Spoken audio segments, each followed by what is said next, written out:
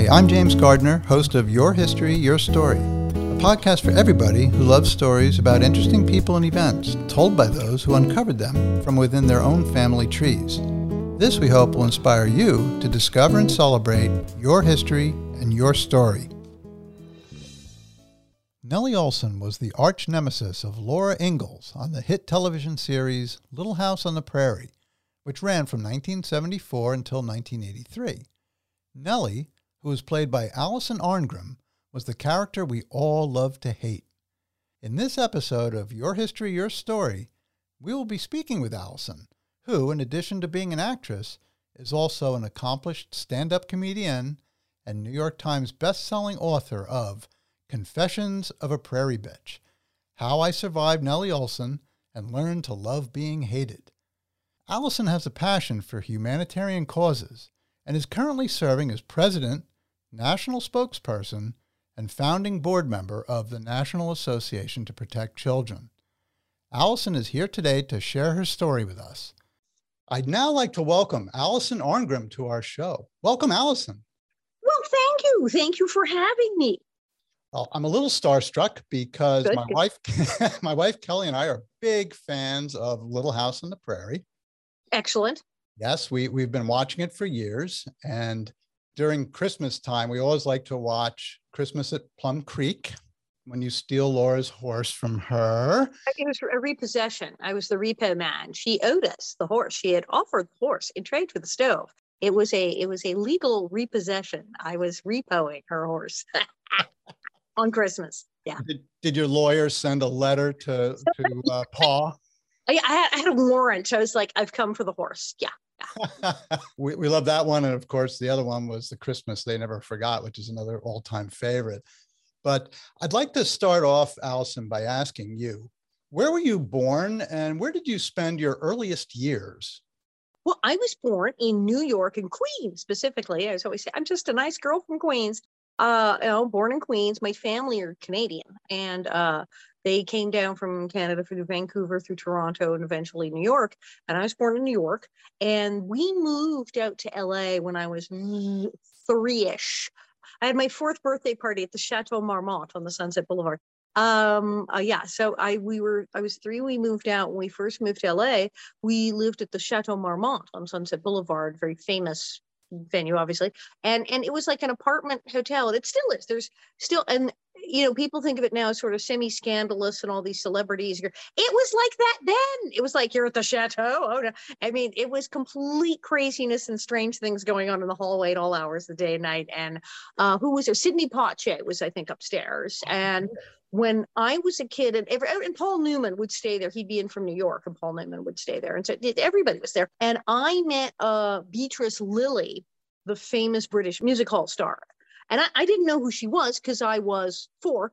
And I was wandering the halls it's like in 1960, let's let the children wander the halls. Yeah, because that was the normal thing to do. I got away. I don't know. People did this at Chateau Marmont. And I found this little old lady and chat her. And I brought her back to the apartment. And it was sort of like a kitten. She followed me home. Can I keep her? And it's like she's adopting strange women. Oh my God, it's Bea Lillie, the British music hall star. Yeah, okay. And she became my friend. And I made it very clear she was my friend, not my parents' friend. She came to my 5th birthday party. And it was my buddy Bea Lillie, who's a riot. So it was this very odd thing. And we in Hollywood, and we lived across from the chateau, and then we moved back because the chateau is awesome and there's no reason to leave the chateau unless you have to. And then eventually we had a house in the hills, but we lived in the Hollywood Hills. I grew up right in Hollywood with all the craziest people around. Yeah. Wow. What an interesting start in life. Wow. That's terrific. Now, you moved from Queens then out to Hollywood. Tell us about why you made that move. And I think what we're really going to talk about is your parents and what their careers were. Can you tell us what brought you to Hollywood and about your mom and dad? We were show folk, and my parents met in the theater. My father, Thor Arngrim, and a guy named Stuart Baker founded the Totem Theater in Vancouver, British Columbia in the early 1950s. And they had the exclusive rights to Tennessee Williams for Canada. So they did Streetcar and the Streetcar Named Desire and all the Tennessee Williams plays, Glass Menageries. And my mother wound up in the theater company, and it was very funny. My story my parents told me is my dad and Stuart started this theater, and they got famous right away. People were like, these two really, they were like 20. They said these two young guys are running this theater, and they're doing all their shows are hits. Got to go see them. And my mother, my father came from a farm in Saskatchewan, very poor. He basically was like Albert Ingalls from Little House on the Prairie. He was an orphan and got adopted by a farm family. It's like, you were Little House on the Prairie. And as he said, he could hardly watch Little House. He's like, I did this. I left home at 15. If I never see another cow again, it'll be too soon. And so he fled the forest, farming, and went to the city. So he finds his theater, and then my mother shows up, and she was more Nellie Olson. My mother was Nellie Olson. She came from the very posh, rich family. And she shows up and says, I just graduated ladies finishing school of business college, and I can do bookkeeping and, stenography and all that. And I actually know how to keep books and do finance. I know you guys have no clue what you're doing business-wise. So here's the deal. You bring me in. I keep the books. You guys don't go to jail. That's good. Right. Because they knew, it's like The Producers. My parents' favorite movie was The Producers. It's like, she says, you guys have no idea what you're doing with the money, do you? No, you don't. She's like, okay, I come in and I keep the books. So you guys stay out of jail and out of trouble with the IRS. And you give me all the female leads. Ooh. And as my father said, your mother made me an offer I couldn't refuse. Like, she's right, And so that was it. So the theater became very profitable as she started keeping the books. And they went, oh, look, I guess you're doing Glass Menagerie. You're Lauren. Yeah. And she got all the female leads, and they were very successful.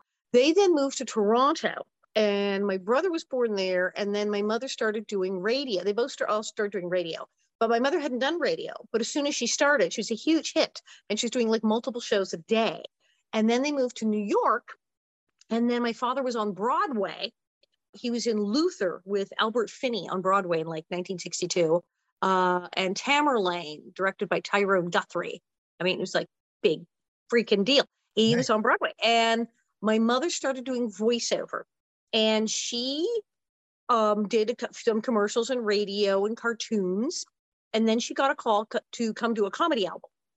And comedy albums were just starting to become like really a thing, late 50s, early 60s. So she gets this call to come do a comedy album. And they said, we're going to do a comedy album about President JFK. And she's like, well, that's weird because like people kind of like Kennedy and you're going to make fun of him on this album. And is anybody going to buy that? And they said, well, it's pretty soft. We're not really going to be very mean. But yes, it's a comedy sketch. We're going to make fun of JFK and Jackie and the whole family.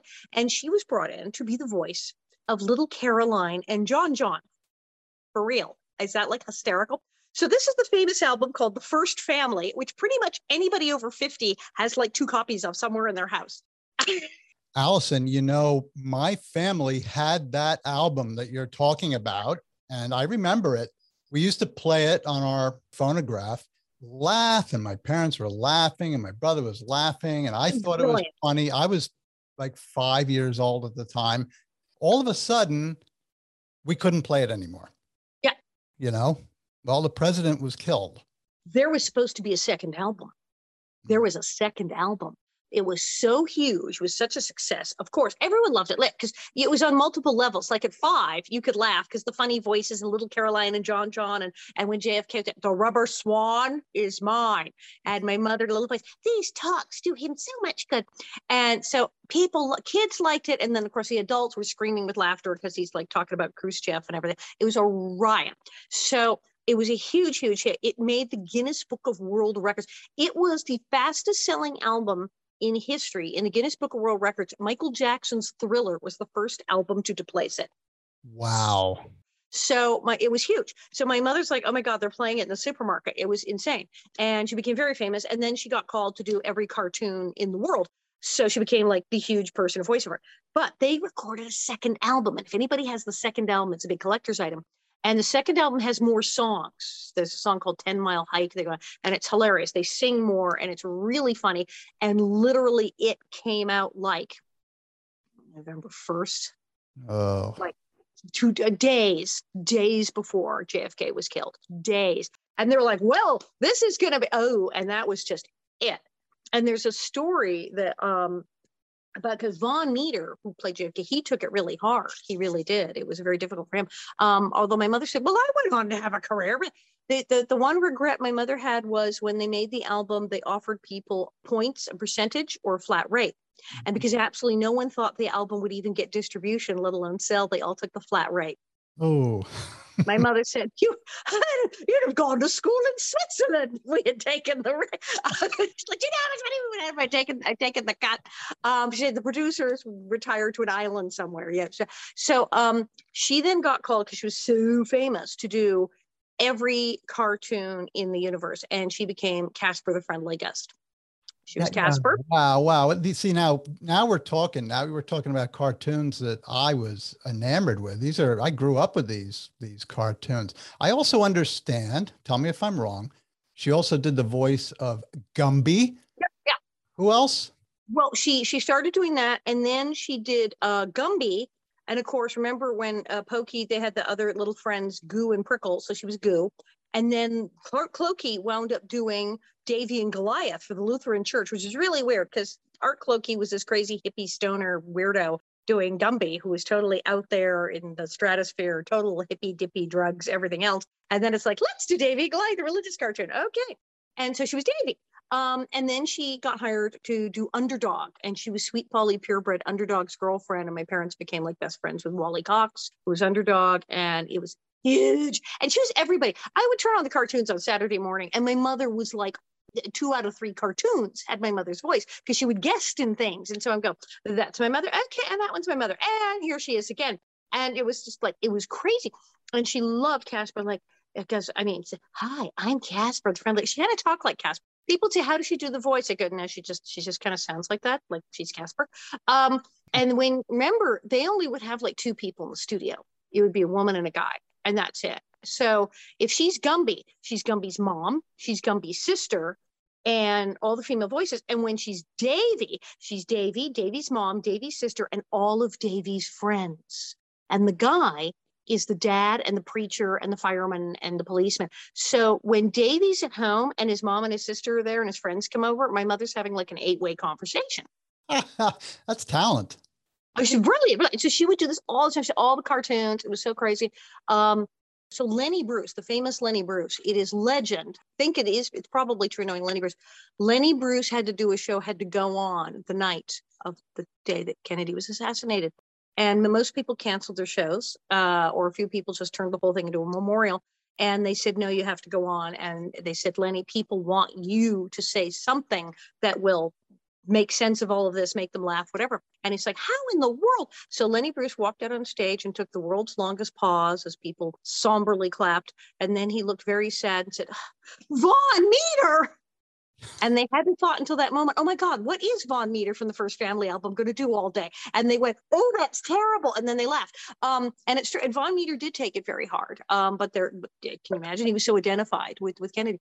But so my mom launched from the Caroline thing to all the cartoons, and then Casper was huge, and then Gumby was huge, and Underdog was huge. And so she was everything. She was a guest Smurf. She was a Smurf once.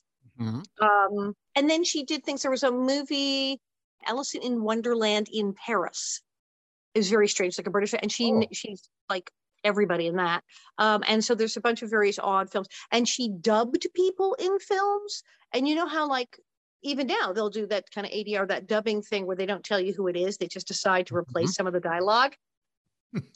Sharon Tate, long before Valley of the Dolls, made a sort of gothic horror film, was one of her first movies, and they wanted her to be more breathy and British. And of course, Sharon Tate was from Texas. She had a lovely sort of Texas accent.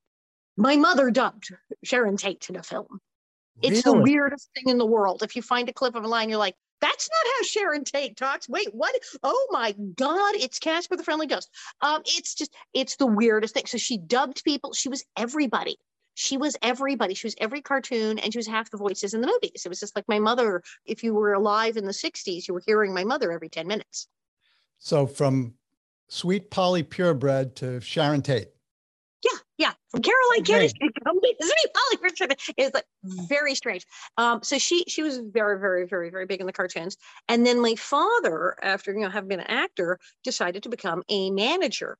And he wound up working for Seymour Heller and Associates in the big 9,000 building on Sunset. And of course, his main client was Liberace. The Liberace. Debbie Reynolds and people too. And later, my dad started his own company. One of his first clients was Susan Anton. Oh, and Michael Onkeen. But Michael Onkeen, although he's a big star now and everything, Twin Peaks and all that, at the time, he simply took on Michael Onkeen because my parents and his mom were best friends, because his mom was Muriel Onkeen in Canada, a huge actress, and she was the one who was Blanche Dubois when they did Streetcar Named Desire. They knew her from like 1953. So basically it was their friend's kid. I guess we'll help that Michael kid. I'll manage him. And then he wound up going on the Rookies and becoming a huge star. So he was a manager. So we moved out to LA actually because my brother got a job. I believe he was supposed to be in The Singing Nun, and instead he wound up in The Way West with Kirk Douglas, and the entire family worked. The dog did not get any work. The dog did not get work, but he did appear in several magazine articles. Wow, that was a really good economic move that you made out to California, wasn't it? Had to. Everybody, the whole household just went, I think we're moving to Hollywood. I think that's it. We've done everything in New York. We're going to LA. And then it just blew up. That's great. Also, I understand that your father did some Broadway acting. Yeah, that was the one so in Canada, they had a Stratford Festival, whole Shakespearean thing, that's Stratford Festival. And Tyrone Guthrie, the famous director and actor, he headed it up, and they had a whole company, and a lot of Canadians came down. And so the first one he did was they did Tamerlane the Great. Tyrone Guthrie directed, and my father had a small part, and another Canadian actor, it's my dad's age, had a small part also in this, was a young, very good-looking Canadian actor named William Shatner. Oh. And so, my dad came up with Shatner. So I'm friends with Shatner on Twitter now. It's a very strange relationship. Do you know that William Shatner loves Little House on the Prairie? Apparently everybody from Star Trek is heavily into Little House on the Prairie. Really? Who couldn't love Little House on the Prairie? Even people who won't admit it. They pull the blinds and cry and lie about it. Say, Shatner loves the prairie. We've got grandkids, and so they're watching it together. So he's way into Little House. He was joking about Little House on the Prairie one day on Twitter, and I was like, "Wait, no way!" And then he's like, "What? Of course!" And so we hit it out. So there's like this whole Twitter thing going on with me and Shatner. It's very funny. We promote each other's stuff. And he's very nice. And then I was looking at my dad's stuff on the Broadway database. Oh, right. Okay. So he did Tamerlane first, and then he did Luther with Albert Finney. And I'm going, oh, the Stratford. And I went, no way. And then Shatner had said something about Tyrone Guthrie. And I went, okay, not the same production. And I yes, there it was. And I said, do you remember that you were in this play? That was my father. And he goes, was that Nellie's daddy? I love that. My dad was on stage with Shatner in Tamerlane the Great on Broadway, and when they were kids, and then of course he did Luther, the very famous play, Albert Finney, starring in that, and so he was quite the to-do. And between my mother doing commercials and cartoons, they were quite the New York couple. And then in LA, that was, as I said, my father's hanging out with Liberace and Debbie Reynolds and all these people. And so I would go see I was allowed to see Liberace's show as a child, which of course was hilarious because I'm 8 and I'm seriously, adults buy tickets to see this guy fly. He's flying over the stage. He was very nice. He showed me his piano watch and his candelabra rings and the whole bit. I liked Liberace. And of course we lived around the corner from it. That's totally weird. So we moved to the Hollywood Hills, and my dad's boss, Seymour, and if you ever saw the movie, it was Behind the Candelabra. There was a big HBO thing. Seymour Heller was played by Dan Aykroyd. And I'm telling you, that was the most accurate performance ever. And so Seymour says, you need to go rent a house in the Hollywood Hills to be near Liberace. As his manager, could you just go, I live over, just go renting a house and go live closer to Liberace. Okay. So we move in up the road from Liberace, which meant on Halloween, we all went trick-or-treating to Liberace's house. Did he give out good candy? Yes, he was usually partying in Palm Springs, but he had a butler because he had a house in Palm Springs and a house in Vegas and a house in the Hollywood Hills. But he had a butler who would, the full butler in the regalia and the suit, come to the door with a huge silver tray with these little pumpkins. They were darn little black and orange plastic pumpkins filled with black and orange, really high-end good jelly beans. And so it was go get your little Liberace pumpkin full of jelly beans. And they were delightful. No, he did not skimp on the candy. He had designer candy. And it was just, and then of course, next door was Quinn Cummings. Remember Quinn Cummings she was in The Goodbye Girl. She was the kid in The Goodbye Girl, Oscar nominee and everything. And then she was on Family. Well, she was a baby. I was like 8. She was like 2. And I lived next door to Quinn Cummings. And her family, her parents both worked like mad. And they had this marvelous woman who took care of her, but who spoke mostly Spanish. So she was very well taken care of. And she just loved the nanny, except one day her parents came home and she said, "Hola, mama, buenos dias." And she spoke far more Spanish than she did English. And they said, "Well, we have to sort this out." So they said, "Would Allison like to come over and play with Quinn and basically get her speaking English?" Really? And so I did. So technically, I taught Quinn Cummings how to speak English. We still joke about this today. That's a nice story. So you've got show business just in your blood. Yeah. Yeah. Yeah. Yeah. So this is a good segue into talking about Little House on the Prairie. Yes. Yes. I was destined to be. So my parents were almost disappointed that I didn't start working as a baby. I was auditioning as a very small child. And they're like, "Oh, she's not getting anything. Like, you're unemployed." And I started working. I was about 6. I was 5 because my Screen Actors Guild card actually says member since 1967. Mm-hmm. And Wow. people say, "Are you 300 years old? How?" So, I started working about 5. I did a commercial for Hunt's Ketchup, and I did a bunch of commercials, and I worked quite steadily as a little girl. I did an episode of Room 222. There was a show when I was a little girl called Juvenile Jury. And you remember, okay, they had Art Linkletter's Kids Say the Darndest Things. I remember that. Yep. Every other network, of course, had to rip it off and have their own bunch of smart aleck kids with a host to ask some questions. So everybody had their version. So the other network's version was called Juvenile Jury. And they had some wonderfully smart aleck kids on a panel.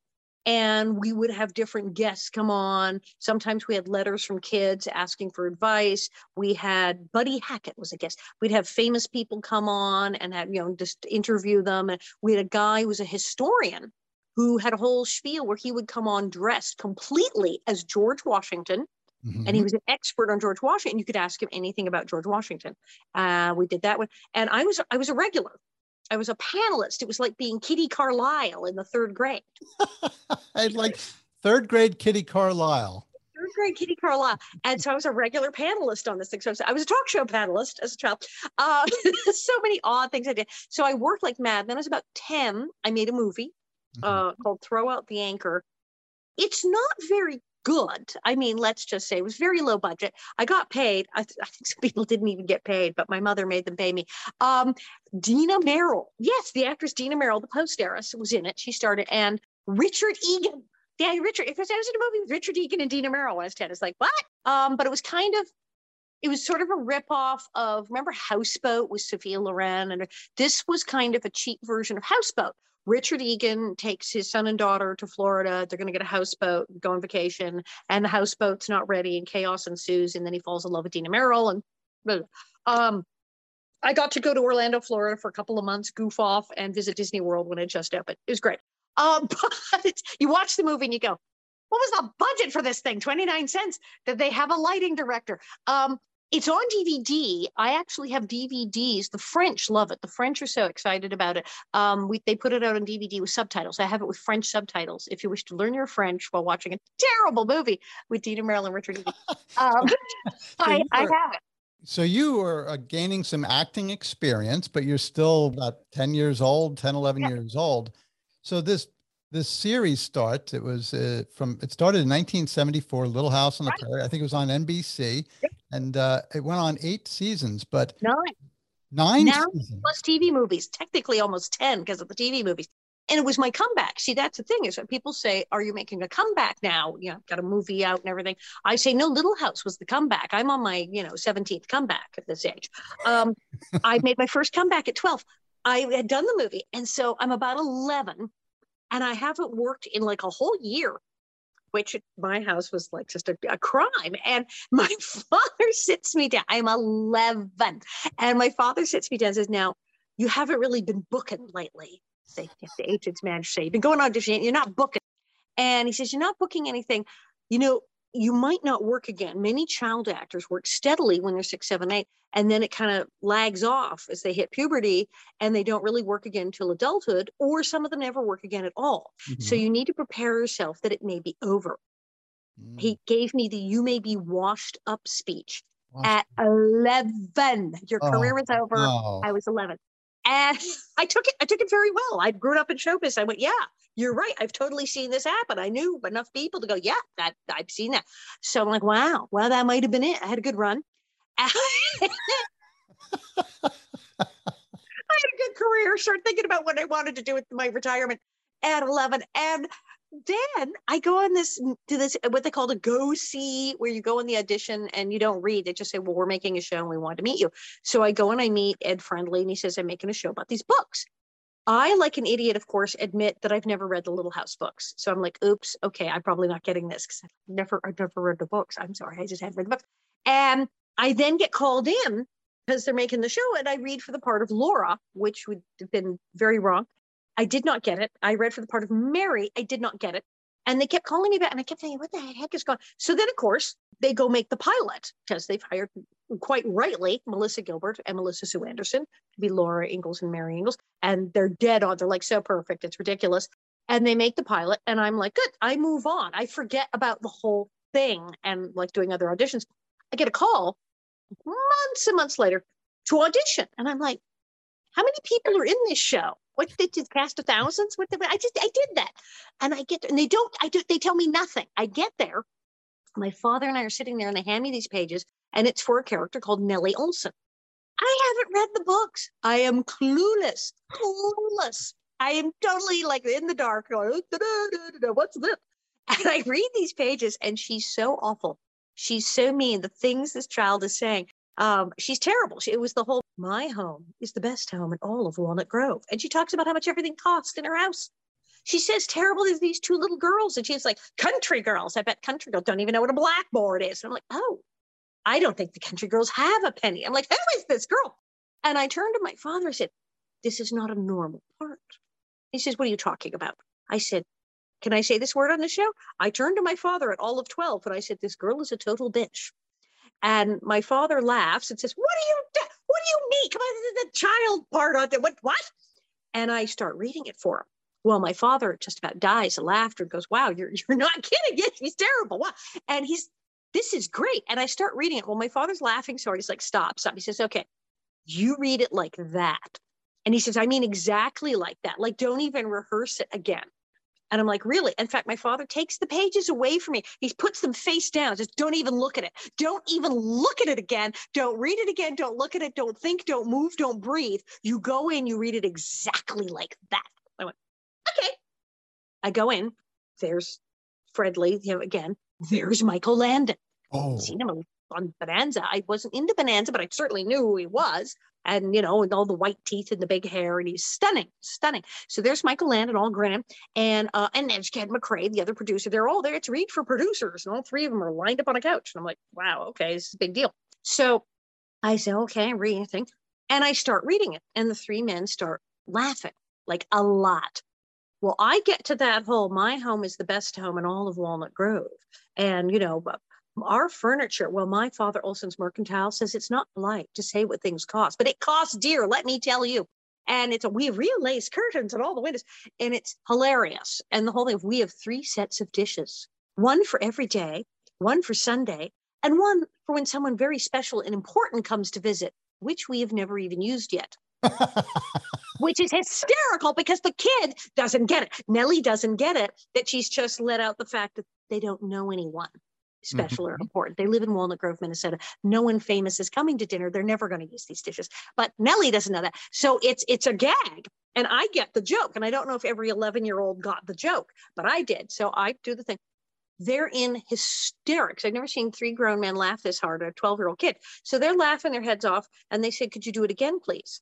And I said, yes, of course. What would you like me to change? Or take direction?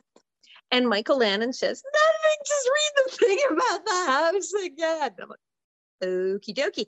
I read the thing about the house again. They scream their little heads off, punching each other in the L arm.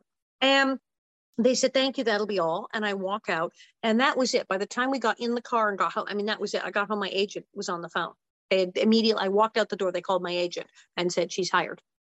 You landed the part. How you must have been like stunned. Was your father stunned, or did he think, "Oh my goodness, I knew she was going to get the part just the way she read it to me"? Yeah, yeah. On the one hand, it was like, oh, thank God you got a job. But it was also like, yeah, when he heard me read just even a few lines and was like, don't touch it, don't do anything, don't just read it like that, that he was like, oh man, this is it. And so I nailed it. He's like, nailed it. And that was it. I was hired on the spot. The rest is history. It was really cool because, like, in the books, Nellie has kind of a certain amount to do, but not as much as in the show. And then she kind of had an effect because the real Nellie was in Walnut Grove and she didn't follow Laura her whole life. She moved away. But Laura, in writing the books, people clamored for more Nellie. So she kind of created this character that was Stella Gilbert, Genevieve Masters, and Nellie Owens, and rolled them into one so that Nellie could miraculously reappear in DeSmet, South Dakota, and try to get Omanzo. And it's like, that never happened. So she just made it because people said, what happened to Nellie? We want more Nellie. And she's like, oh man. So Nellie became a thing. So by the time of the show, it's like Nellie had more to do. But I kind of, I took it and ran with it. It was a great part. So I would be like more outrageous. And then a few episodes later, I'd get the script and they'd made her somewhat more outrageous and meaner. So I go, oh, okay, well, I'll see you that and raise you.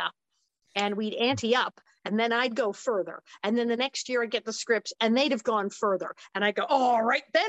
Until eventually I wound up faking being paralyzed and getting pushed down a hill in a wheelchair. It escalated. Wow. So for some people who may not be familiar with the show, although a lot of people are familiar, tell us just a little bit about the character of Nellie and her relationship to probably the central character, who was Laura Ingalls, played by Melissa Gilbert. Yeah, you've got, I always say with Little House, you have the real Laura and Nellie. Then you have Laura and Nellie as Laura portrayed them in the books. Then you have how we were portrayed on the show. So it gets very like Twilight Zone confusing. In real life, Laura Ingalls Wilder, who was born in Wisconsin and moved to Minnesota, and then moved to Kansas, and then moved back to Minnesota, and then moved to Burr Oak, Iowa, and then moved to Missouri, and like 87 places in between. She wrote the books about her childhood, and there was a girl named Nellie Owens, was the Owens family. Instead of, they were Nels and Harriet Olsen ran the store on the show. In real life, their names were William and Margaret Owens. And William Margaret Owens had a store in Walnut Grove, and they had two children named Nellie and Willie. That is totally real, actually happened.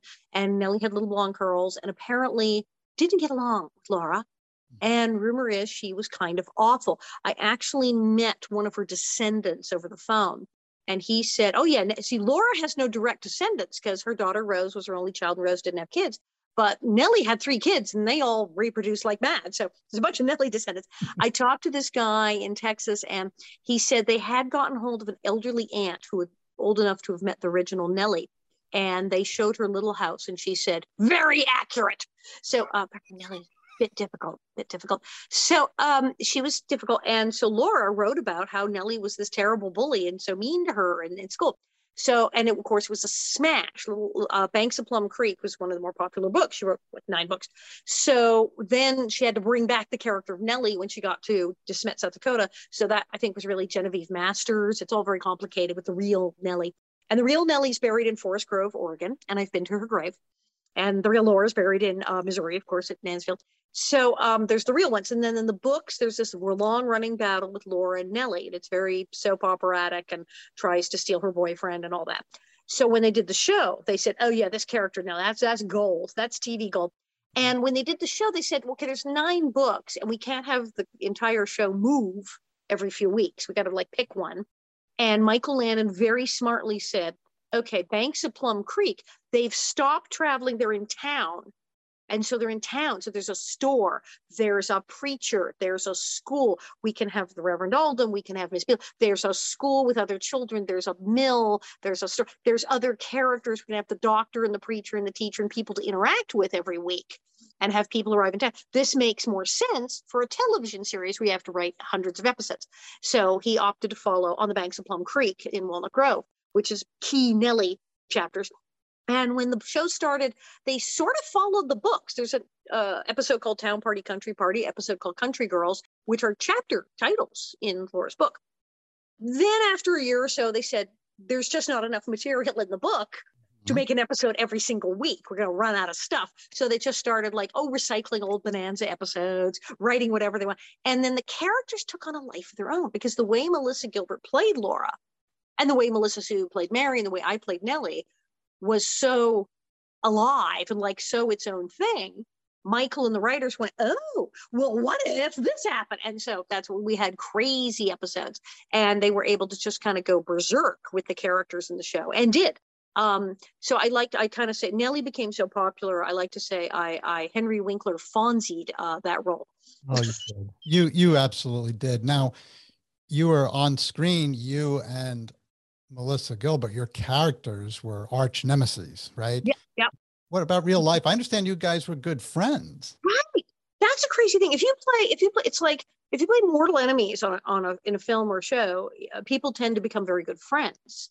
It's like if you play husband and wife on TV, you either love each other or hate each other. Mm-hmm. It's either, like Bob Newhart and Suzanne Pleshette, or you're going to murder each other. It's one or the other. Nobody who's married to anyone on TV has neutral feelings. It's just one of the. And the same with mortal enemies. And you kind of get all your hostilities out on camera. So it's like, hey, you want to go to lunch later? And so Melissa and I hit it off. We were very young, and we both grew up in showbiz families, because her dad was the actor Paul Gilbert, and her grandfather on her mother's side was Harry Crane, who created the Honeymooners. I mean, she was birthed into it too. So she'd grown up in a totally Hollywood world. And so we were both, they used to tease us and call us, like old ladies. And we hit it off right away. And she had always wanted a sister. So next thing you know, we're having slumber parties at each other's house, which was hilarious, because people would watch us on TV and go, wow, these two hate each other, because we were very good at what we did. And we enjoyed it. We had so much fun doing it. It's like one day I got sick. It was 120 degrees or something. And I passed out with those clothes and everything. And Melissa was pacing up and down in front of my dressing room, waiting for me to get better. Said, we have a fight scene later. She has to get better. I have to punch her in the face. We look forward to our fighting scenes, and we did our own fight choreography. We're like, okay, we could do this. And then we were so excited. Oh my God. By the time we got to the mud fight episode, we never saw two people have so much fun in your lives. We had so much fun. We were just hysterics over the idea of beating each other up. And then we'd go out after work and get Slurpees at the 7-Eleven. I love it. Are you guys still friends? Yes. Yeah. Someone asked me, how many cast members of Little House do you have on speed dial on your phone? And the answer was 16. Really? That's how many of us are still speaking to each other and still close. Yes, it's like texting and tweeting and Facebooking and whatnot. But we hang out. Baby Carrie, one of the baby Carries, they were twins. Rachel lives near me, and Mrs. Garvey lives about 10 minutes away. Almanzo lives in West LA. Alice Garvey, the Mrs. Garvey who died in the fire, that's her show. We see each other all the time. There was just an event at the Hollywood Museum, and Dean Butler and I were there. In fact, I've been reading the Little House books online, and the book where Almanzo proposes and they get married is coming up. And so Dean will want to read that. He takes over reading those days. Oh, I think so. Now, two of my favorite characters are the ones who play your parents, Harriet and Nels Olson, Catherine McGregor and Richard Bull.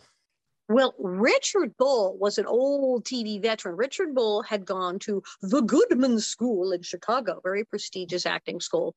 And I actually interviewed him once for a Friends magazine. They're like, could you interview him? I'm like, okay. And he told me this whole crazy story about how being an actor saved his life. It was World War II, and he was going to go, but it was the worst part of World War II. So everyone who was going that week was going straight to the front, and the casualties were extremely high. And he had friends going, and they weren't coming back. And so people were starting to get a little freaked out. The woman at the college said, I need you in this play. All the men have gone to war. I've only got a handful of guys left to play the lead. And she wrote a letter to his congressman, like said, to the draft board. No, he's like an essential worker. I need him for a couple of months to do this one show. Mm-hmm. Yeah, you can have him and send him to Germany, but I need him right now. So you can't send him overseas. I need him this minute to finish this play. And he's like, okay. So he stayed. And he said by the time he did get on the plane and go to war, things had settled down. America was winning by then. And he said, probably if I'd gone when I first wanted, I might have died in the first 10 minutes. So I'm convinced that I survived World War II because I went in a better time. And in World War II, he was making films. They put him to work doing like a lot of the educational films for the soldiers because he had such talent. That he was brilliant. He worked so much in TV. If you flip channels, well, if you watch things like The Twilight Zone and Bonanza and Gunsmoke, you'll see half the cast of Little House on all these shows over and over. So Richard Bull worked like mad. There's a show called Nickel. He was in everything. And he was in the Andromeda Strain, one of my favorite sci-fi horror films. He's in that. He was in everything. And so I'm sure he had the same thing. Oh, what's this show I'm reading for? And then boom, like, I mean, they had to have hired him on the spot too. That face, the reactions he had. He's Harriet. A nice guy. He's such a contrast to his wife, the character of his wife. She was, you can kind of see that Nellie kind of takes after completely. her. And she encouraged it. She was the terrible mother. She was totally narcissistic and encouraged all its terrible behavior in her children. And Richard was the one we say voted most like his character. Although I remember asking his wife once, okay, how is he like Mr. Olson? How is he not like Mr. Olson? His wife, actress Bobby Bull. And she said, well, yes, he is a lot like Nels. He is just massively patient and intelligent and lovely. She said, however, there's a key difference. Richard would not be married to someone like Harriet Holson. He would not last 5 minutes. He would leave. He would not stay. And she said, and if I really acted like Harriet Olson, he would be out of here in about 5 seconds, in a heartbeat. He would go, no, you're on your own. So she said, that is the one difference. He would not. If somebody Harriet, he'd be like, I don't need this. So he was so rational, logical. Catherine McGregor, a force of nature unto herself, a law unto herself, like Mrs. Olson. She had studied in New York with Meisner and all the famous people. And she was very method and very operatic and elaborate and very big in theater. So she comes down, she'd done way more theater than TV. So she comes flying in, just arms waving and like blowing up the screen. They had to keep telling, could you take it down a notch? What position? You're not playing to the back row. The camera's right here. But she said in an interview once that she realized, she said, wait a minute, this woman is real, but not really. She said, these are the memories of a 9-year-old girl. This is Laura Ingalls Wilder talking about how she was a little girl. So these are the memories of a poor little girl coming into the store and looking up at this imposing woman all in black who runs the store and who's mean to her mother. For a 9-year-old girl in the 1800s, for some woman disrespecting her mother and carrying, she said, she's a monster in this child's eyes. So she says, oh, I'm playing it like the nightmare of this 9-year-old girl. And that's why it was so completely banana boats. Very eccentric woman, much kinder than Mrs. Olson. I always said she took in stray people and animals. She was lovely, but she was extraordinarily eccentric and opinionated. And if you met her, you might say, well, okay, it's Harriet. Yep. I like that. I like that. So tell me, what was it like to work for Michael Landon? That man, he was like shot from a gun. I mean, I met Carol Spinney, the guy who was Big Bird and Oscar the Grouch, and we compared notes about Jim Henson and Michael Landon. We sort of said, I love Jim Henson. He loved Michael Landon. We sat there and compared notes and said, are these the same guy? Michael was very, very driven, and he wanted to work all the time because he came straight up and ends in a Little House and he did Highway to Heaven. He had a 4th series ready. He was there at work before the sun was up, before anybody else. You knew he was at work because you could hear his laugh, his giggle. You'd hear, he laughed like a girl. I love that laugh. Yep. That was real. He didn't make that up, high-pitched giggle. Oh, Michael's here. And he was so crazy. And he worked so hard. The episodes were all like brought in ahead of schedule and under budget and everything. So it was real chop, you're going to work. So he worked at high speed. Other actors would come to the set and said, this call sheet, this schedule, the call sheet says you're going to film more than 12 pages today. We'd say, yes. Remember, this is 35 millimeters and digital. This is the old school. Got to get the film canister. They said, you can't film 12 pages in a day. That's a lot. That's too many scenes. It takes a long time. I said, watch this. And we would bang that stuff out. And he liked doing the show with the kids because the kids had to knock off after 9 hours. So he could get most of the crew home for dinner at a reasonable hour. They didn't shoot way into the night. If they shot after the kids left, they still left at like 6 or 7. So he had told the crew, he said, you'll all go home for dinner. You won't be out all night. And we'd go on location and stuff. But he was mad as a hatter. He was a mad scientist of episodic TV. He would come up with these ideas. Okay, Nellie marrying Percival. So I'm sitting at makeup. And Michael Landon comes leaping. He didn't walk. He like bounded and bounced and left. Comes bounding into makeup and says, okay, you're getting married.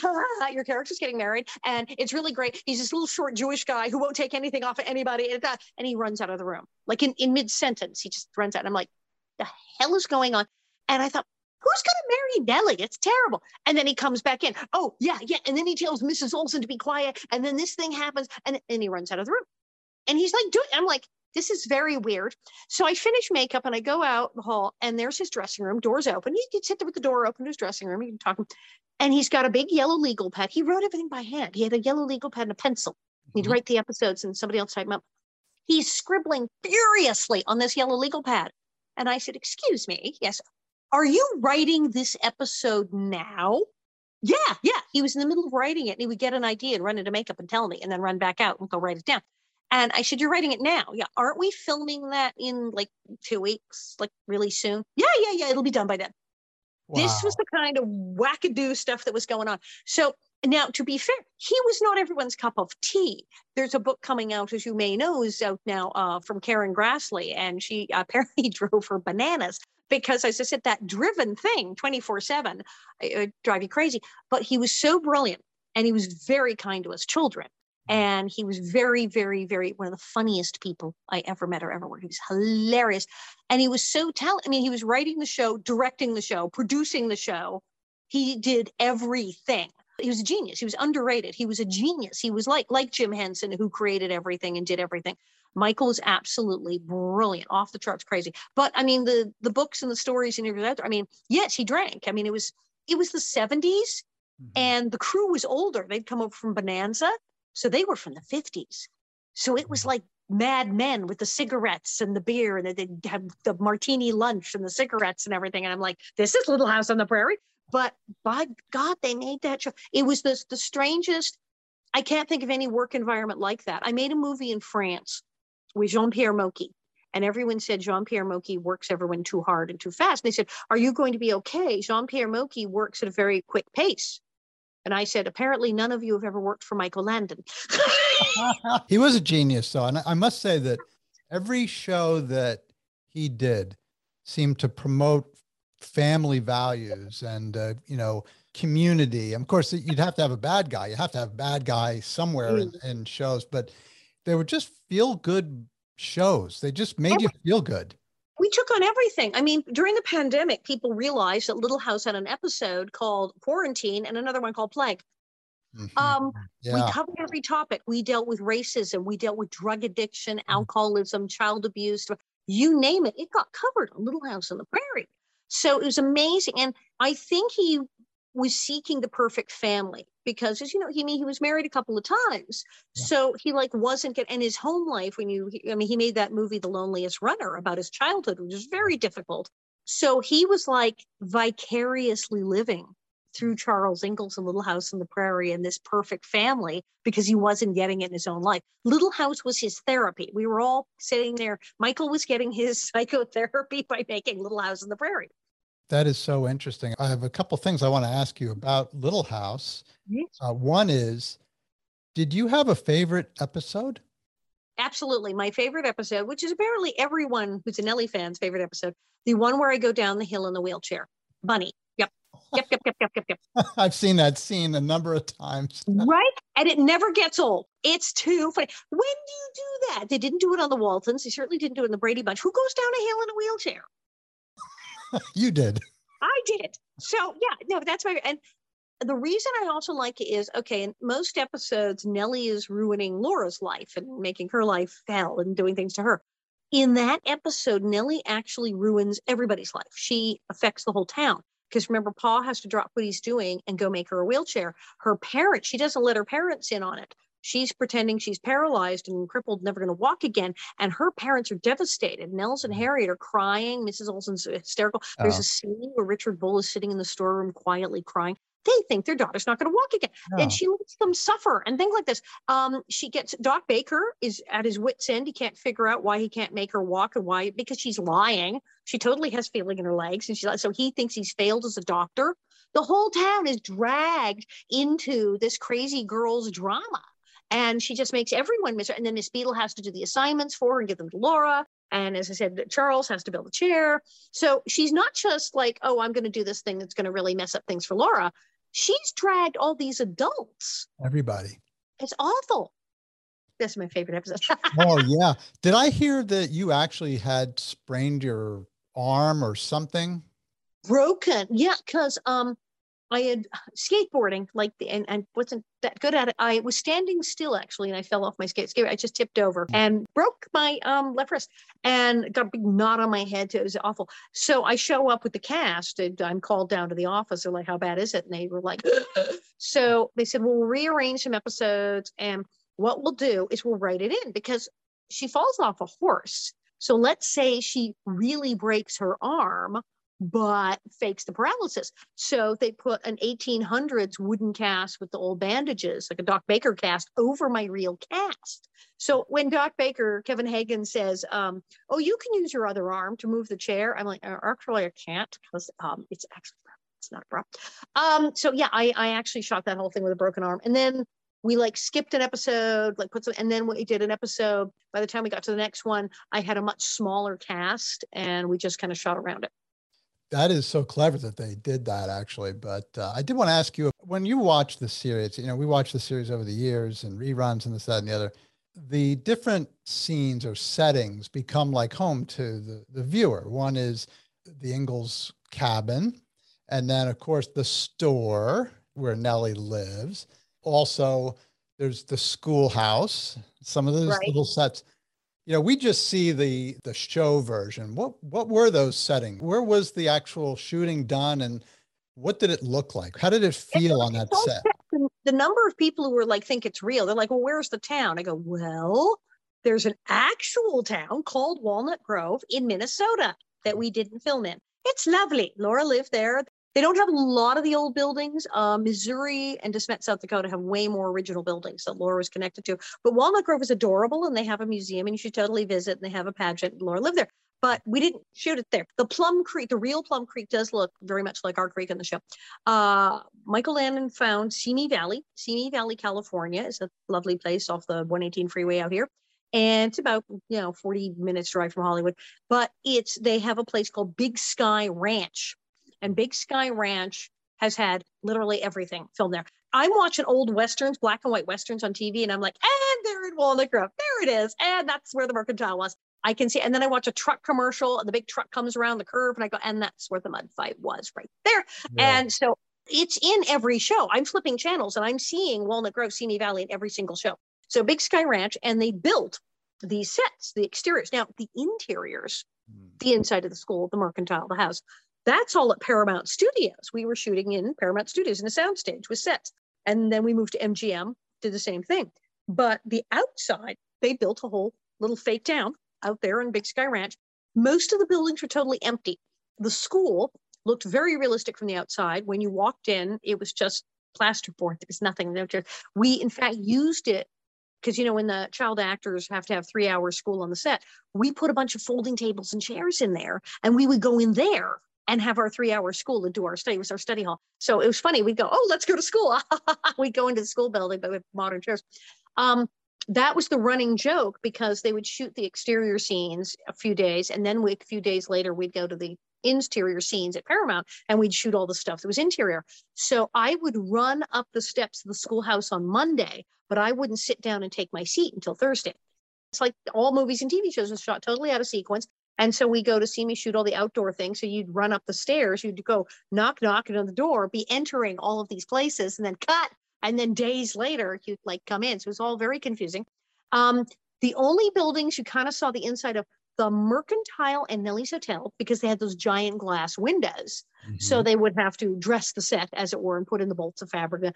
And so sometimes, because the window was so big, we would use it. And I remember the hotel, when I got the hotel that episode, I don't think they'd finished the interior sets yet back at the MGM.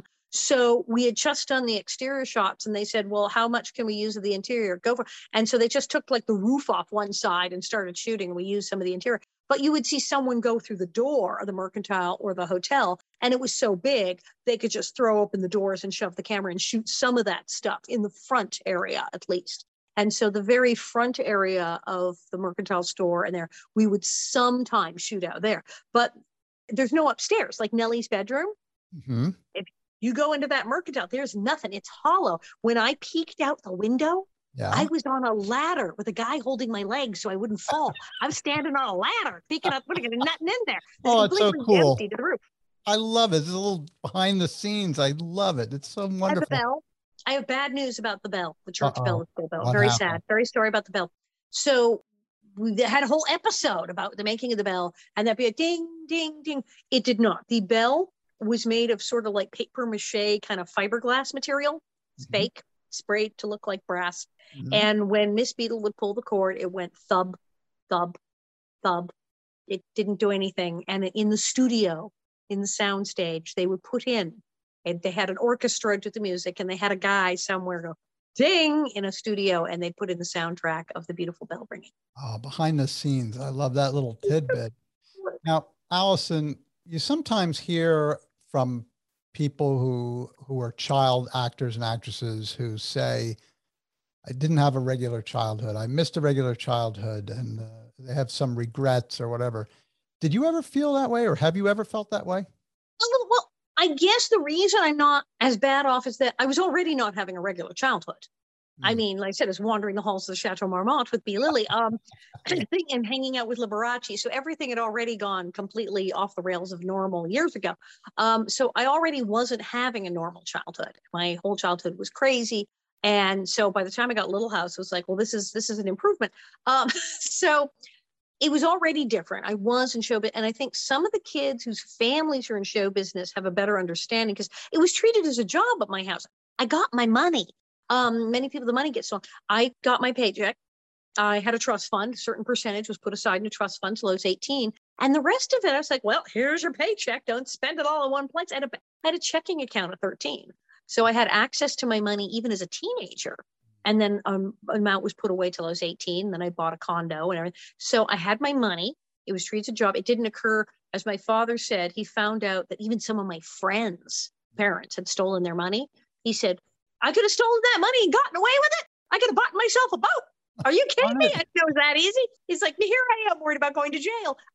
So it's I had my money, which is unusual. It was treated as a job since everyone in my family worked on sets. It was like, how was work today? It was like, there was some sense of normalcy to it. Like everyone did this. And we'd compare notes because everyone had been on a set. Like, oh, well, what's your second AD like? And we'd run into people because so much crossover, small town, people would everybody knew everybody. So, it wasn't that unusual. So that was helpful. A lot of kids, if their parents weren't in show business or if their parents didn't have a lot of money, sometimes the kid will get a series and the parents will go nuts. They're just bowled over and they go berserk and want to steal the money. The other is the parents are nice and they're trying to do the right thing, but they don't really know about stuff and they're really naive and people rip them off. So you have the tools, you have the evil parents who put their kids to work to rob them. And then you have the nice parents who are just deer in the headlights and get completely ripped off by Hollywood. So between the two of them, things can go very, very wrong. But my dad was a manager. So, I mean, it wasn't like we didn't know what was happening. So that was helpful. I don't think I had a normal childhood at all, but I don't think I was going to. It's already doomed. We did very well. Melissa and I used to joke about how they took our childhoods, but we kept stealing it back because every chance we got, we were constantly pulling pranks on the set and acting up and having fun, like I said, going to each other's house. So any chance we got, we were finding ways to be kids and have fun and do stuff. So that was pretty cool. That is cool. Now, you mentioned before about Michael Landon running into your makeup room and being excited about Nellie Oleson getting married. Oh, yeah. Now, you met the man who played your husband was an actor named Steve Tracy. And I understand you became very close friends and that he tragically passed away at a young age of AIDS. And I understand that also that really led you toward working to help prevent and bring AIDS awareness and, families, things like that. Can you tell us a little bit about Steve and how that happened? brilliant actor. Like I said, if you're married on TV, you're either best friends, right? And so getting married on TV, especially if you're young, is like being married off in some ancient village. Because you don't pick. You don't pick. Like Melissa Gilbert didn't get to pick Dean Butler, who's a very nice man, but she was like, he's not my type. I'm like, oh, well, too bad. You're marrying him. And so same thing. I'm like, I don't know who this guy's going to be.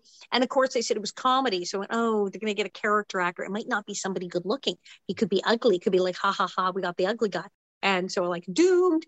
And so Melissa and I are sitting around like every guy who comes on the set, is that him? Is that him? Is that him? So when Steve showed up, we were thrilled because he was adorable, the freckles and the curly hair. Sweet, sweet guy. So we hit it off right away. We started hanging out. We'd go out after work and stuff. So we became great friends. So when I left the show and the show ended and everything, we were still friends. We were friends for years. And then in the early 80s, as AIDS started hitting and people started getting sick, in the very early years, like people didn't know what was happening. It's like 81 was the first time they said, hey, there's this thing called AIDS, and people didn't know what was happening. And he knew he was sick, like, oh gosh, it must be 84, 85. In fact, it took him 4 doctors to get a proper diagnosis because he came in and said, I think I have AIDS. And they went, no, it's not AIDS. And he's like, no, really, it's AIDS. And he finally got to a specialist and went, yeah, you're right, and ran the correct test. That's how early it was. Even the doctors were like, no, that's not AIDS. Yeah, it is. So he's quite sick, and he had cancer at the Kaposi sarcoma, which is pretty bad. And this was before any drug. This is before AZT, anything. There's nothing they could do. So he was on experimental drugs, and he died of AIDS November in 86. He was like 33. Young guy, such a nice person. And I tell you, his mom and his sister stood by him. His family flew out and helped take care of him. His family stood by him. His friends stood by him. Every little house stood by him because he was such a wonderful person. He was so tough, because he was little tiny Percival, but he was so tough himself. Here's how tough Steve Tracy was. They had an experimental drug. They said, we want to try it. He's like, do it. And he had to give himself injections in his leg, muscle injections.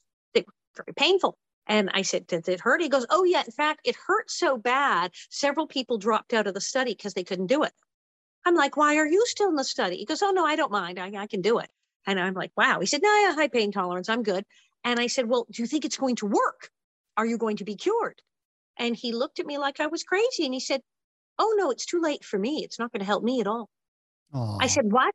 He said, oh, no, I'll die. This won't save me. It's not enough time. He said, but if I do this drug may go on to save other people. So that's why I'm willing to sacrifice myself and do these injections so that they can save other people after I'm gone. Oh, he didn't even blink. And he was right, because it was the interferon thing. And way down the road, they have the antivirals and the AIDS cocktail. And a lot of that came out of that study. So ultimately, yeah, he was right. Helped others. Yeah. Yeah. That was the kind of man he was. I started volunteering at AIDS Project Los Angeles, and I wound up on the hotline, which is where I met my husband, Bob, who was director of the Southern California AIDS Hotline for all of Southern California. And there was a very rigorous training program because you had to answer the phone, and you had to be able to answer questions about the different drugs they had, and you had to give referrals of where they could go to a doctor and this and that. But you also had to have training because people would call up in distress. Mothers would call and say, my son just died. I have no one to talk to. And you would have to handle these cases. So we learned how to do everything. And then a friend of mine who worked in another agency said, I'm starting a thing for children. There's a lot of children with AIDS. And some of the agencies have programs for them, but not that many. I want to start a thing, call it Tuesday's Child. And it's specifically for families with children with AIDS, so that like our food bank will have all the baby food and the diapers. Oh, he said, I had a family, they called AIDS Project Los Angeles, and they said, God, we don't have diapers and baby formula. We'll see if we'll have to call someone. He said, so that's what we're going to do it. I'm in. So we started a whole thing called Tuesday's Child. And we had a couple of hundred families. And we took not only the families with where like the mom had AIDS and then the baby had it. We also had some medically fragile kids, people who adopted kids who were born to heroin addicted or cocaine addicted mothers and had all sorts of unbelievable medical problems. And we got them all the diapers and the formula and the food. And sometimes everything, like all the furniture and the baby stuff and the clothes. We had a Christmas party like you would not believe. I can tell you our first Christmas party, we only had 18 people because we had our clients. We sent out an invite to every children's hospital in the city and said any child, family where the child has cancer or anything else is welcome to come to our Christmas party. We have Santa Claus, we have bicycles, we have toys. And no one would come because they wouldn't be seen at a party with children with AIDS. Oh. By 3 years later, we had 500 people at the party. We had to rent an airplane hangar. So we had a really good party. We worked it out. We finally got everyone on board. We said, no, you have not been to our Christmas party. You do not know what you are missing. So we had an awesome Christmas party. I had one woman come in, nice young girl with her baby, and she was HIV positive and her baby was positive. So she was being seen at the hospital and was referred to us. And I'm sitting there making a list. I said, okay, do you need clothes? Yes. Do you need clothes? Yes. Do you need a crib? Yep, yep, yep. And I'm going like, yes, yes, yes. And I go, wow. So do you need assistance with housing? Yes, actually. It's like, oh, well, we have a guy we can call. We can do, do you have assistance with transportation? So I'm checking everything. And finally she says, look, just check everything. I said, what? She said, I was living with my mom, the baby's grandmother, and she just found out that I and the baby are HIV positive, and she threw us out. What you see, the clothes on my back and my purse, is literally all I own. So I'm here with my baby. I need housing tonight. And I need clothing and crib and food. We have nothing. We were thrown out of the house. I said, oh, let me make some phone calls right now. Yikes. Mm-hmm. And we hooked her up. She was okay. That is wonderful to think that your friendship with Steve Tracy from Little House days and what he went through and his selflessness and being a kind of a guinea pig in some early testing and prevention would sort of turn into this organization to, and your involvement in this organization to help people and families and to really dig down and say, where are these needs and what are these needs? Because as you say, you don't often think about all the details, you know? I think there was a marvelous woman at the big one, AIDS Project Los Angeles, and she was a case manager for families, children. I would call her sometimes, go, are they seeing you? She'd go, yeah, we got them. We got them like the transportation vouchers and stuff. But she said, yeah, we only have so much at our food bank, and it's designed for our other 2,000 clients who are adults. We only have so much for kids. So we're sending them your way because you have all the children's stuff and everything. And there were people who worked even at AIDS Project Los Angeles say, do we have children clients? I go, yeah, I just talked to your case manager. You have 110 child clients. Like, we do? They're like, what?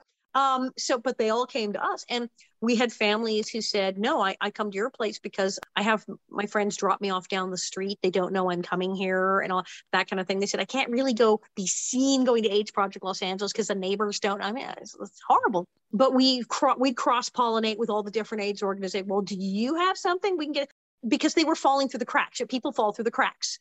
You set up systems to help people who are sick and in trouble, but there's always some gap that somebody forgot. And we started finding out gaps. We get a phone call and go, hey, does anybody do that? We go, no. Wait, nobody does that? That's a thing? That's a thing nobody's doing? Well, does somebody get on the phone and do it? And so we would do it. That's great. Now, you talk about children and helping children who are HIV positive. You also got involved with the National Association to Protect Children, and you've been a chair of that organization as well as a spokesperson. Can you tell us a little bit about that? President of the board, which I never thought would be a thing I would do. So I got this call. We're starting this organization. And again, it's like things that fall through the cracks. We're going to try this other angle. They said, everybody wants to fight child abuse. They said, okay, so we got the police are doing their job, and the prosecutors doing their job, and these people doing their job. Therapists are doing their job. So we get a kid and the kid, he tells, he's going to come forward and he testifies and everything. And we even get a conviction. And then the guy goes home with the kid and does no jail time and takes the child home. We're like, wait, what? Well, there's an exception in the law in several states. If you're related to the victim, it's the incest exception. Anyone who is a family member or, quote, like a family member living in the home, so like mom's boyfriend, whatever, can ask for probation, 0 time served, and still have contact with the child. And in many cases, their record is expunged. So someone could molest, say, all 3 of their children and all their nieces and nephews and have their record expunged and like open a daycare center the next year. So it was really bad. And these people were not getting trouble. And I was so shocked because when I read the law, the one in California, it was like section 1203. The things that were listed, the crimes that were listed, just like make your hair stand on. And I went, well, surely these are not part of the exception. They're not talking about continuous abuse and multiple victims. Oh, no, that qualifies. Yes, you can just say you're the uncle. And never. I'm like, whoa, what? So we changed that. So we wound up legally changing that in several states. Went to California, we changed that law. And we changed it in like 6 or 7 states. And there's a few to go. And then we started doing things we found out Obviously, the child pornography problem on the internet is insane. Well, there's every police department in a big city has what they call ICAC, the Internet Crimes Against Children Task Force. And they're a group of specially trained in forensics and computer police who go on the internet and they look for the trade in child porn and child trafficking, whatever. So they are overwhelmed. So we find out about this. We start talking and go, well, what do you need? And they said, well, our budget, it keeps getting cut. We don't have enough people. So we went and lobbied to make sure they got their budget increased. Then we started a training program, training veterans people come back from Iraq and Afghanistan to work with ICAC, put them through a training to apprentice so that they could do the heavy lifting computer work and the cops could go arrest people. Then we started a thing called the Weiss Center for Child Rescue, where we actually got a bunch of nerds and geeks together and developed technology specifically for the police. Terrific. Again, falling through the things like who would think of this? So this is the stuff we're doing. And now we're expanding and partnering with some corporations to do stuff with them to all sorts of childhood education, internet safety, kind of like everything. That is great work you're doing. I'm so happy to hear that there are people like you who are actually looking for those gaps and those things that are falling through the cracks, because you can throw a lot of resources at something, but you also have to see where the need is the biggest. Where are those people who are slipping through, and to think that's of what those we were hearing from state attorney generals and lawyers of going, I don't know what to do. We did everything right. The guy's still out. We're like, why is he out? Well, we're like, what? And then we're talking ICAC, and they're like, oh yeah, we have this whole team of cops and they're trained, and we get on the computer and we know where they are. You know where they are. Yeah. You know where this guy is you've seen these videos. Yes, we know where he is. Why isn't he in jail? We don't have enough people to go arrest him. What? So yeah, we closed up that we put in a dent in that. Yep. Yeah, that's great. Now, on a different note, you are also doing stand-up comedy, and you're doing a lot of stuff. You do a stand-up routine, or that you call Confessions of a Prairie Biatch. Yeah, rhymes with witch. Yes. So yeah, I've been doing stand-up since I was 15, 16 years old. And in 2002, I started doing a one-woman show called Confessions of a Prairie, you know what? And boy, was that thing a hit, because I tell true story. I talk about my mother being Casper, my father working for Liberace. I tell all the crazy stories, and about being on Little House and the craziness of everyone, realizing that people have called me a biatch to my face every single day since I was 11 years old. And it's, very strange existence. It is very weird. I said people go into television because they want people to love them. Everybody hates me. I'm hated all over the world. And so I tell these crazy stories, and it was a hit right away. So big question and answer segment. People love the Q&A. So I started doing that. It was a hit. And then a literary agent came to my show. And next thing you know, I had a book deal. And I wrote a book, same title, Confessions of a Prairie Bitch, How I Survived Nellie Olson and Learned to Love Being Hated. Then I went to France, and I met this guy who said, we could do a French version of your show. It'd be kind of complicated being French. We have to change stuff because some parts won't work because the language thing, but this joke works in French. Oh, okay. Next thing I know, I'm doing a whole French comedy review in France. And I just got back from my October fall show. We had just done a show January, February 2020. I literally got home just in the nick of time before everything shut down. And then we couldn't do a show that year. And then we wound up managing to get it together. We were going to try spring. We kept trying, we'll try spring, but we can't do fall. And then and so we finally did it. We did the October 2021 tour, did 7 shows in France. And it was all vaccine and masking and hand sanitizer, and you go sit over there. And we did every precaution known to man. And I tested negative before I left the country. You have to get test negative, take it on the plane. Yeah. So, and I said, you generally want to try not to kill your audience. It's very important to keep your fans alive so they can come to the next show. And as I said, I just did a movie in September, during the pandemic, September 2020, even before the vaccine. I made a movie called Even in Dreams, and you should have seen it. I mean, the set was run like a hospital, and it's stand over there. And, but we did it. We made the movie, and nobody got sick, and it was awesome. But yeah, so I've been doing stand-up in English and in French, and a one-woman show for ever. Yeah. Yes. I made the New York Times bestseller list. I was very excited. People are still buying it. That's the thing. It's been a couple of years, but every time I turn around, and then I put out the audiobook, and everybody went nuts because they liked hearing me read it. And so the audiobook's popular. The book is popular. People are still buying it. I have a store online where I sell it. It's on Amazon. And I can't believe how many people have like saying, I just bought it yesterday. I'm like, you did now you're buying. So the book is popular. The show is popular. The French show is popular. I made a movie called Even in Dreams, which got released in theaters. Who the heck gets theatrical release nowadays with an independent film? Got theatrical release with an independent film. I don't know. This woman who produced is amazing. And the Blu-ray just came out. Right? It's also now out on Blu-ray, Even in Dreams. I'm a villain again. Oh, If you hated me before, you should all go see Even in Dreams, and you will hate me even more. Even more.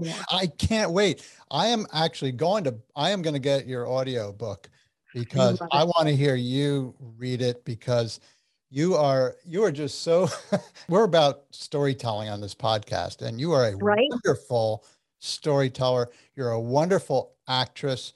You have such a heart for what you're doing in the fight against AIDS and also to protect children. I think the work you're doing is great. How can people find out more about you and the organizations that you're supporting? How can people do that? I'm everywhere. Well, I have a website appropriately called bonnetheads.com, bonnetheads.com. And that's the big fan site. And it's just kind of like, there's links to sort of like everything on there and all sorts of crazy, goofy stuff. Of course, I'm on Facebook as Allison Arngrim, and there's the Allison Arngrim Show. Oh, I have an interview show too that I do on Tuesday nights. I interview famous people. So the Allison Arngrim Show, that's on there. And there's the Confessions of a Prairie Bitch fan site on Facebook. But if you're Allison Arngrim, you find me. I'm on Twitter. I am on Instagram. I'm at Arngrim. I'm just me. I'm real easy to find. I'm on everything. So I have Bonnet Heads, and then protect.org, of course, is the website for the National Center to Protect Children. And I have another website I'm working on, just AllisonArngrim.net, sort of like the more businessy one with my agent's info. But yeah, I'm everywhere. I got 2 websites and 3 Facebook pages and a Twitter account and an Instagram account. Oh, I'm on TikTok. I've only put up a couple of videos, but I'm totally on TikTok. You're on TikTok. Terrific. I'm on TikTok. Oh, and I'm on Cameo. You can hire me to say happy birthday to your grandma and whatnot on Cameo. Wow. So you are all over the place. So people. I am everywhere. And then I've been doing stand-up online. There's a thing called stageit.com. When everything shut down, the guy was booking me into clubs in New York and everything closed. My shows were canceled. Calls me back and says, there's this thing called StageIt, and a lot of our clients are doing this stuff online, doing their shows online. So I wound up doing stand-up from my living room. And I have backdrops. I set up I got a whole stage and backdrops and camera and lighting and everything. And I do a whole show in my living room that is broadcast to people and they can buy a ticket. You're a busy lady. And I forgot. Then there's the readings and the cooking. So I started reading during the pandemic, had to have something to do. I started reading Little House books online, which was awesome. And people loved it. And then I started the cooking videos. So I have a YouTube channel called Who's Going to Do the Cooking with Allison Arngrim. Nellie couldn't cook. Nellie couldn't cook. It was always who's going to do the cooking. So I have a Who's Going to Do the Cooking YouTube channel, and I'm working on the cookbook. You are not letting the moss grow under your feet, are you? No. My big fear when everything shut down back in 2020 was, wow, I won't have anything to do. That turned out not to be a problem after about a week. And now I have so much to do. I just don't even know what to do with myself. I'm so busy. I'm out of my mind. But yeah, I always find stuff to do. And as I said, and the pandemic is not over yet. I just got out of France in time, and they're saying, numbers are going up. You probably couldn't do a show this week. So we're going to go through a few more cycles of this. And I may be in my living room in a bonnet reading for a while. But I'm ready. I got more books. I got more. I can do shows out of the kitchen, the living room, the bathroom. I don't care. Anywhere. I have to ask you this question. I'm going to close with this. Allison, what do you want your legacy to be? Wow. Well, I always like to say, you should make yourself useful. I don't want to be a waste of oxygen. I tried not to waste my celebrity or fame. I mean, I always say people who are famous, you could just pop up on TV and say, adopt a puppy, plant a tree, save the whales, whatever. And how many millions of people would do it? So you can use any kind of fame for good. And so I encourage people to do that. I feel like I haven't wasted that, and I try to make the world a better place. You certainly have been doing that, and I know you will continue to do that. I want to ask you this question now. Is it okay if I still hate Nellie Oleson, even though you're such a nice person? Yes. I mean, if you didn't, I didn't do my job. I did my job. If you're watching the show and you just want to throw something at the television, You just want to reach for the screen and slap me upside the head. I am doing my job correctly. And that's why when people come up and go, I hate you so much. You were so awful. I can't believe how much I hate you. I say, thank you. Thank you. You're too kind. And that's why I say, go see Even in Dreams. You really hate me. I'm a music manager, and this lovely girl who's trying to stick to her values in the music industry and keep her band together. And I'm just awful and try to ruin her life. So yeah, you'll really hate me in that too. Can you say goodbye to me and our listeners in the voice of Nellie Oleson? Would you be able to do that? Much like my mother, it's kind of me. So to James and everyone there. Well, James, I suppose your little show was all right. And all of you little country girls watching this, if you have obviously nothing better to do, thank you for having me. It's been your pleasure to have me on your little show. Thank you.